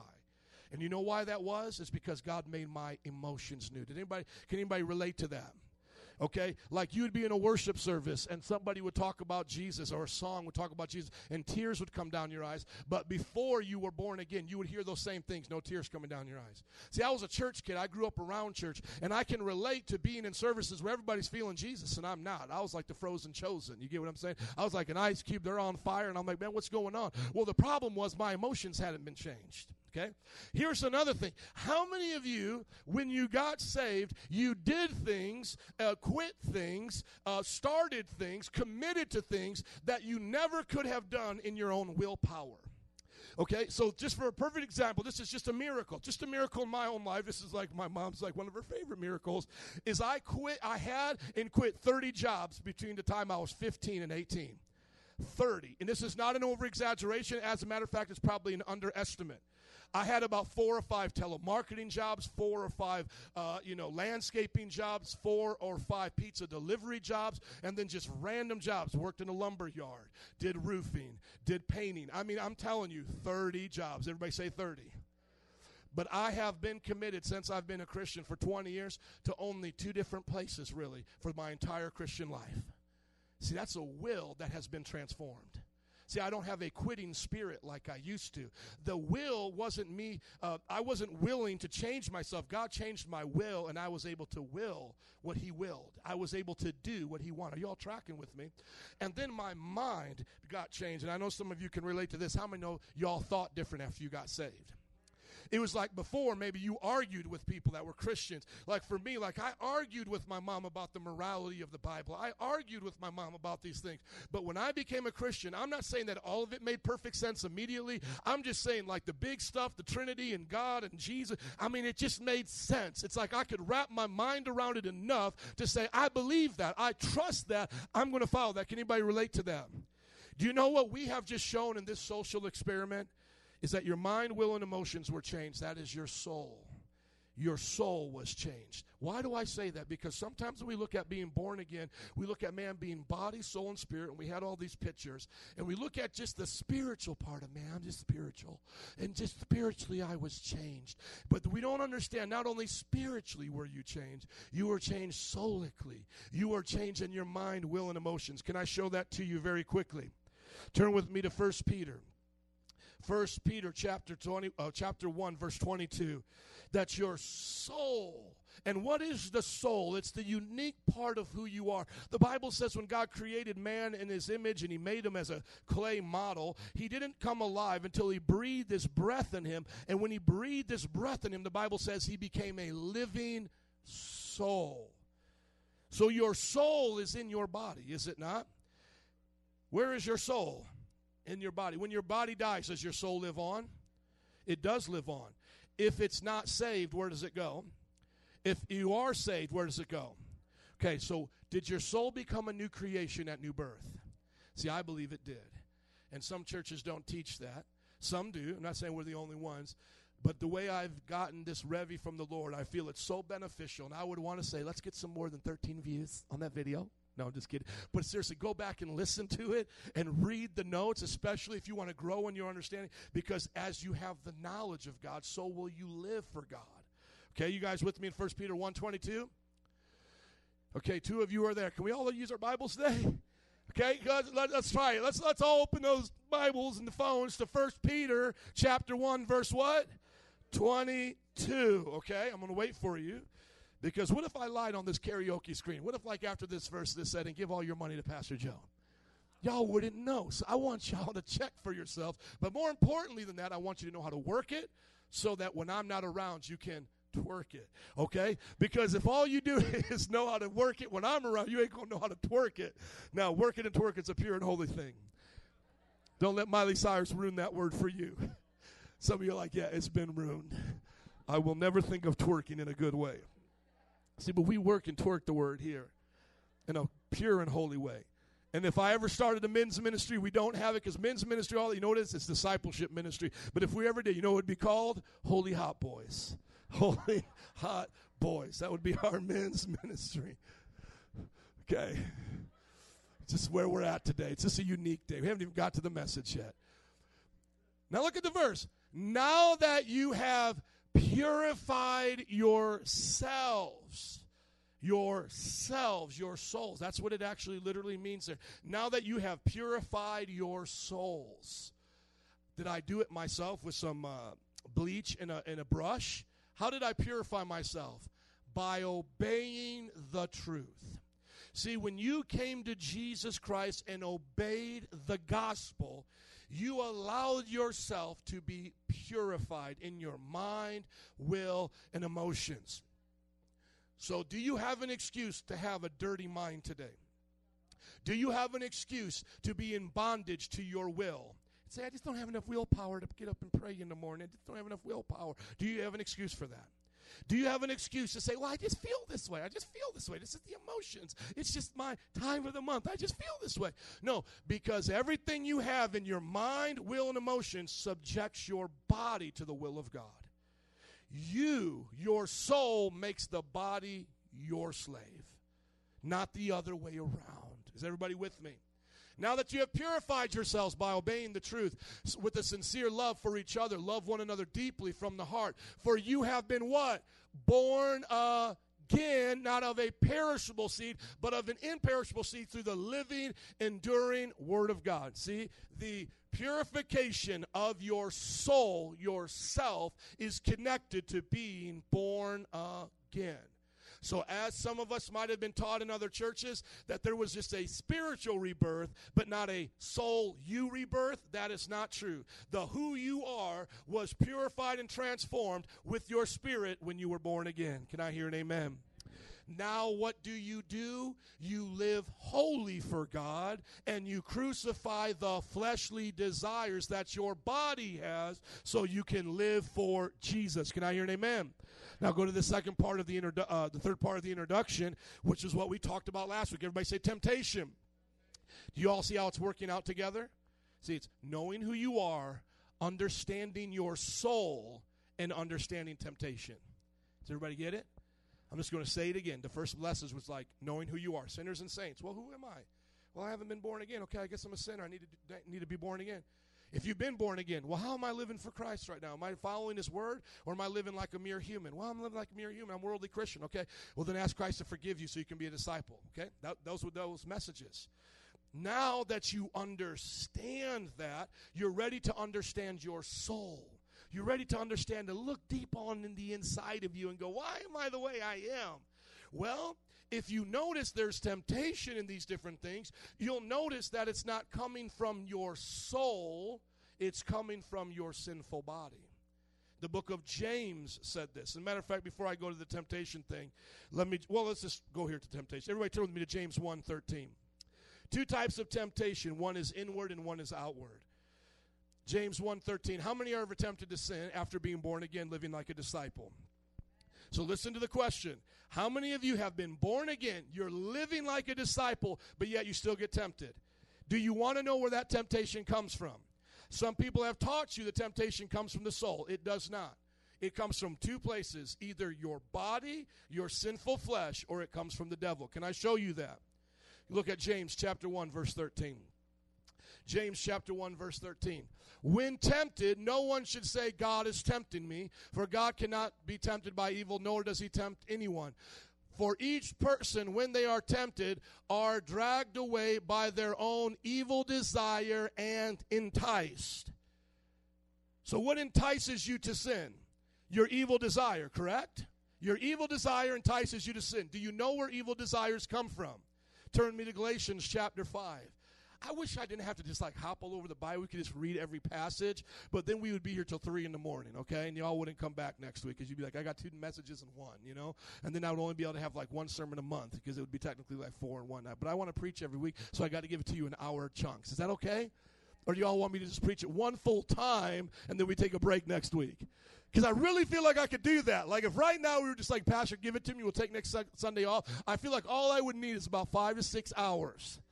And we would really like settle this. I'm like so serious. Like I was literally about ready to take a vote right now.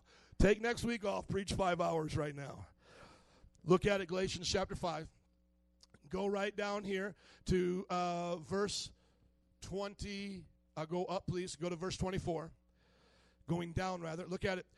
Those who belong to Jesus Christ have crucified the flesh with its what?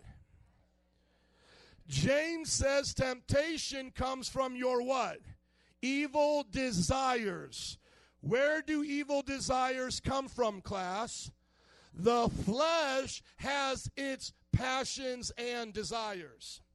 This is where people have misunderstood this subject. They want to say that your flesh encompasses also your soul. But that is not what it said in 2 Peter, or rather 1 Peter. It said your soul was purified, was it not? Does it not say that? It was purified when you were what? Born again.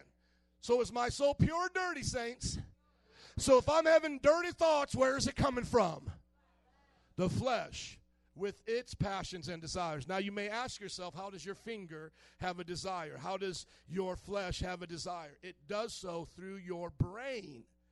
And your brain is separate from your mind. Can I explain how your brain and mind are two separate things? When your brain goes dead and your brain dead, do you still have a mind? Yes, because you still have a soul. When your brain dies along with your body and no longer functions as an organ, will you have memories in heaven? But you won't have a brain in heaven. How will you do that? Because your soul will be there. Will people have memories in hell? If they die right now and they're in hell, will they have memories? Is their brain in hell? Will they have emotions in hell? Yes, they will. But will they have physical senses? No. This is the way it's been discussed all throughout Christianity. The Old Testament is called dualism. You are a spiritual creature in a physical body. Now with science, they want to teach you materialism, that all you are is the material body and there is no soul within you. So let's do a big mind experiment right now. You all ready to freak yourself out?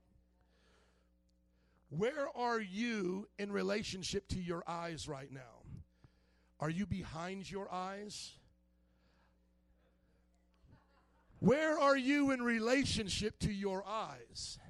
How do you use your eyes to see? Where are you in you right now?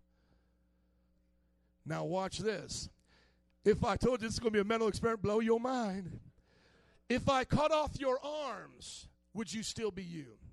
So imagine, just for the sake of an argument, or just for the thought of a thought experiment, if you were sitting up here and we just, like a frog, and dissected your arms and legs and you were just a torso, would you still be you?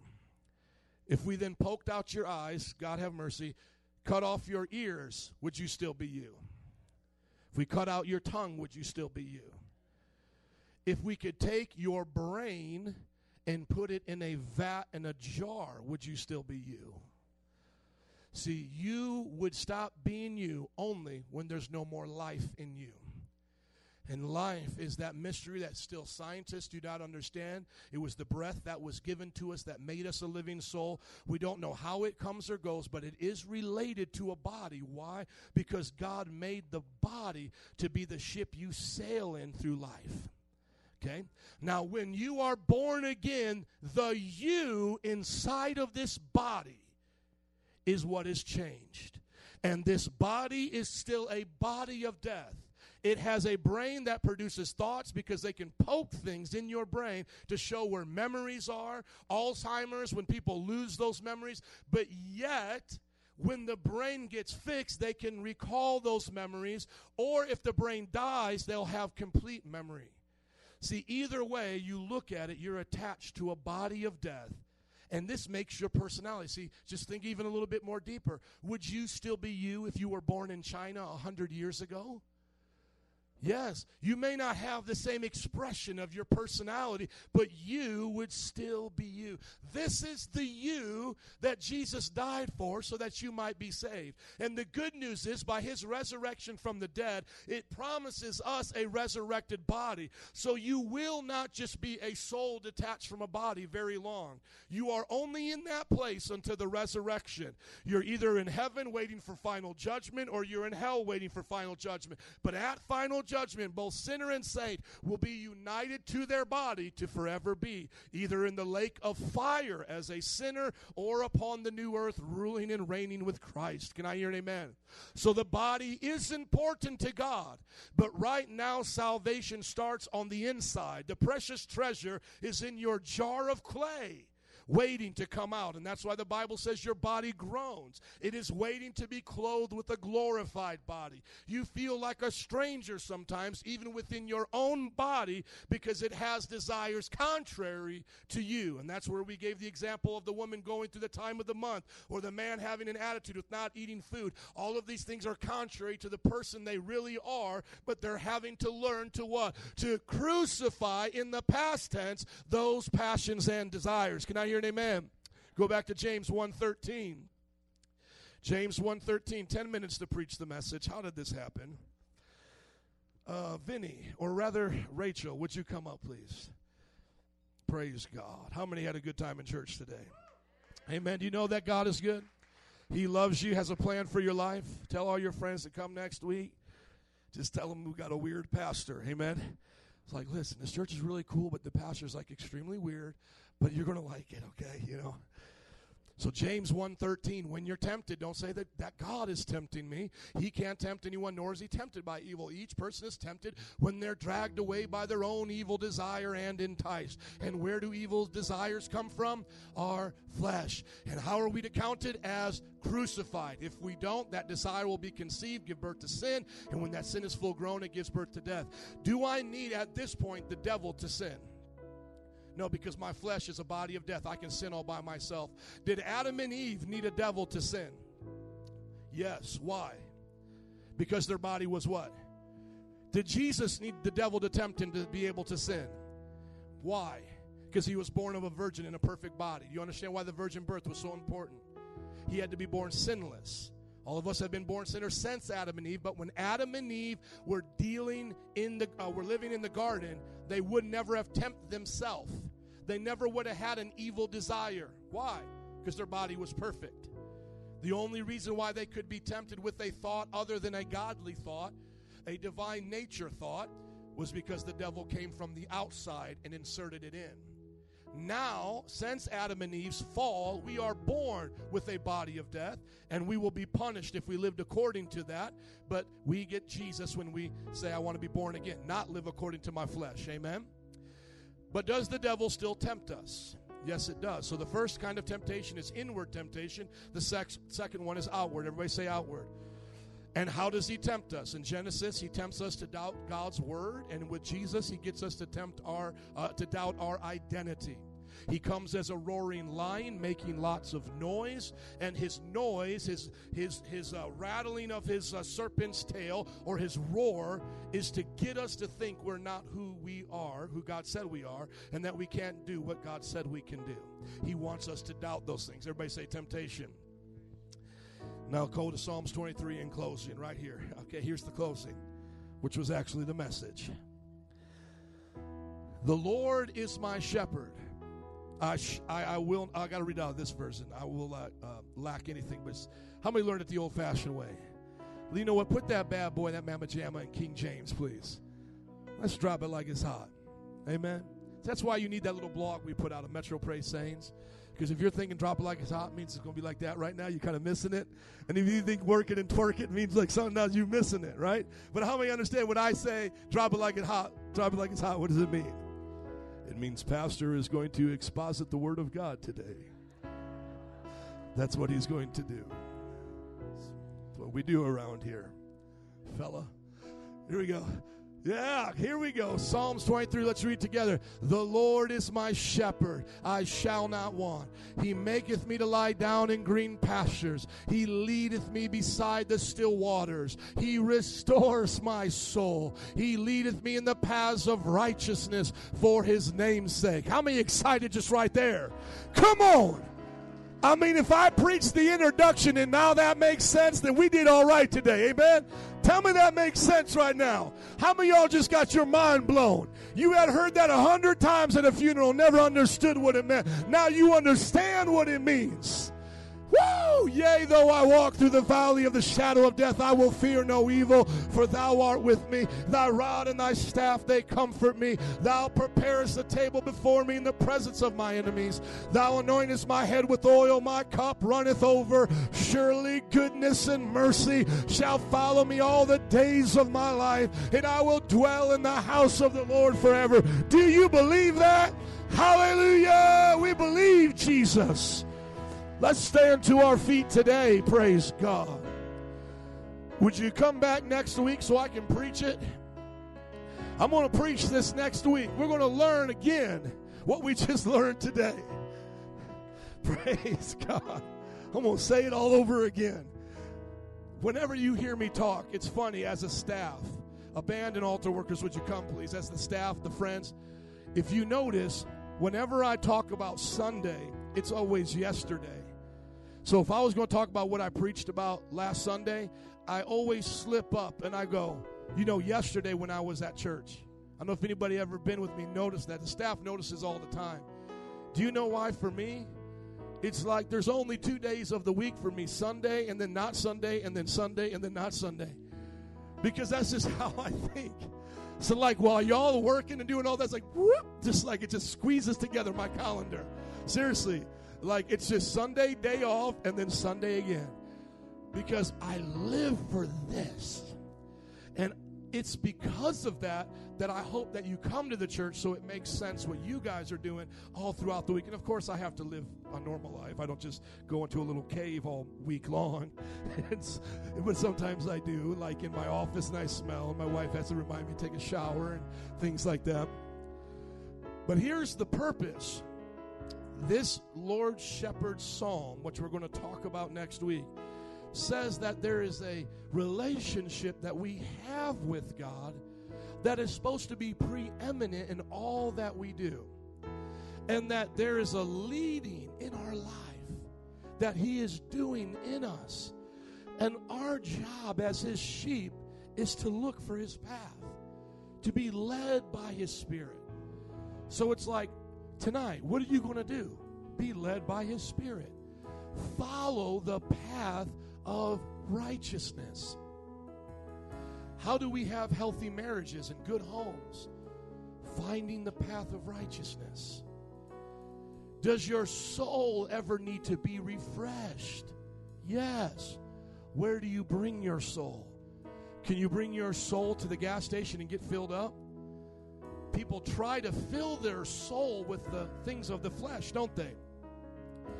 They try to fill their soul with physical things. But what will refresh your soul? God, Jesus. You ever get scared in life? You ever face hard times? You ever feel like you're alone? You ever feel like during those times that God's really not with you? This psalm is reminding you that through your deepest, darkest valleys, He's actually not far from you. He's actually close to you. How about this? Has anybody ever tried to hurt you in life? Will some of you go to a job that you don't really like tomorrow, where bosses and employees or customers treat you a certain way? Will some of you have to deal with family members this week that don't really look out for your best interests? Yes. How do we go through those times? We sit back and let God take care of it. And while they're all fighting like pigs in the mud, we sit up here in a higher place and eat a meal. So what happens when you wrestle with a pig? You get dirty and they like it, right? So you leave the battle to the Lord. And I'm not trying to just call everybody in your life a pig. I'm just saying that's what the Bible says. This is how they act. The world acts muddy and dirty and filthy.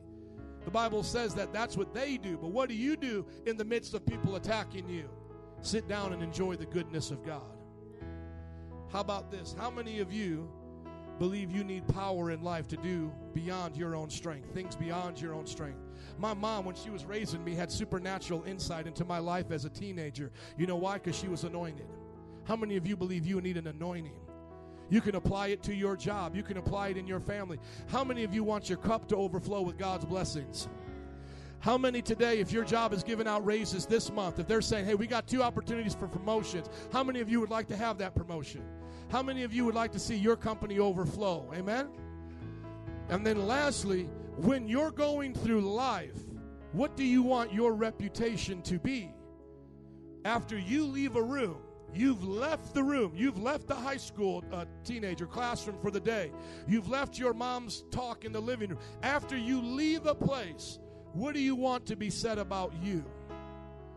I want them to say, that was God's love and God's goodness I just experienced. I want following and trailing behind me the reputation of God's goodness and mercy and love. I want the world to see it, amen? And how many believe there's still a place called heaven? How many believe one day you're going to be there? How many know what Jesus gave you as a security deposit to let you know that's real? What did he say he'll give us in the book of Ephesians as a security deposit to ensure you he's coming back for you and heaven will be your dwelling place? What did he say he gave you? The Holy Spirit is your deposit. Amen. How many believe he's living on the inside of you right now? Amen. Praise God. We're going to dwell in the house of the Lord forever. Could we pray together before we go? Let's pray 2 different kinds of prayers.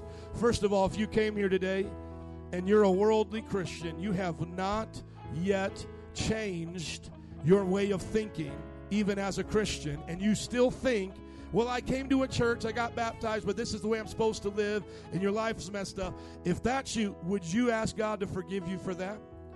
And to ask him to show you who he made you to be. Worldly Christians in this church, can we pray for you right now? You start praying on your own. Saints of God who are living right, would you just pray for someone to get that heavy revy right now? That Jesus Christ died to set them free all the way, not some of the way. I pray for worldly Christians to stop living as mere humans, but to live in godliness, sharing in the divine nature of God. Right now, worldly Christian, confess your disobedience to God. Confess you doing it your way. Confess your self-determination. And now deny yourself. Take up your cross and follow Jesus. Come on, worldly Christian, say it out loud. I will follow Jesus. Not my will, but his will be done. Not my way, but his way. I will live for him. He's given me everything that I need. Praise God. Come on, a few more moments. Worldly Christians being freed right now from stinking thinking. It's time to live the life of a disciple. Being obedient not to some things, but to all things God commanded you. Number 2, if you're here today as a disciple, and yet you want to be led better, you want to know better, you want to experience better the righteousness of God, would you pray with me right now and ask the Lord to light the path before you, to teach you in a relationship setting how to hear his voice and be led by his Spirit. The Bible says he leads a path before you, and he sets that path right in front of you. Would you right now ask the Lord to be able to discern it? The Bible says that Paul prayed for his church that the eyes of their understanding would be opened. Would you pray right now that your eyes would be open so you can see the path of God? You can walk the path of God. If you specifically need that area, the righteous path illuminated in a certain area, would you lift up that area? Say, Lord, I need your path for my marriage right now, God. I know I'm a disciple. I know you've given me all things for godliness. I just need your wisdom. I need your knowledge in this situation. I need to follow your path. Some of you in dating relationships, would you say that? Lord, lead me in this relationship to the point of marriage. Show me how to treat and honor this person. Some of you on your job for your career, Lord, lead me in the path that you have for me, the right path, the right career, the right company, the right positions, Lord. Jesus, for your children, Lord, lead me in the right path to be the mother you called me to be, the father you called me to be, the son or daughter, Jesus, you called me to be. Come on, pray, pray, saints. Would you do that? 30 more seconds. Pray, no matter who you are, worldly Christian or a disciple needing guidance. Would you do that right now? Hallelujah. We come to a God who hears our prayers. He said, my sheep know my voice, and another they will not listen to. Speak to your people. Rachel, would you just kind of sing in the Spirit right now? Come on, speak to your people, Jesus. Lead and guide us in the paths of righteousness. Jesus, we need you. 15 more seconds. Make time right now.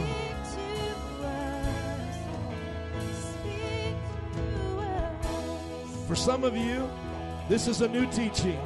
Go back home, study it, get the notes, listen to the videos. For others of you, this is a reminder. Pass it on, share it.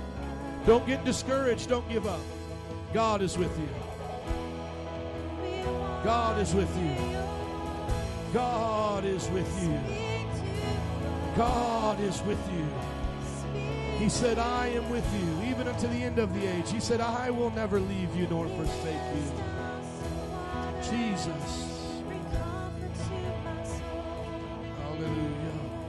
Can I hear an amen?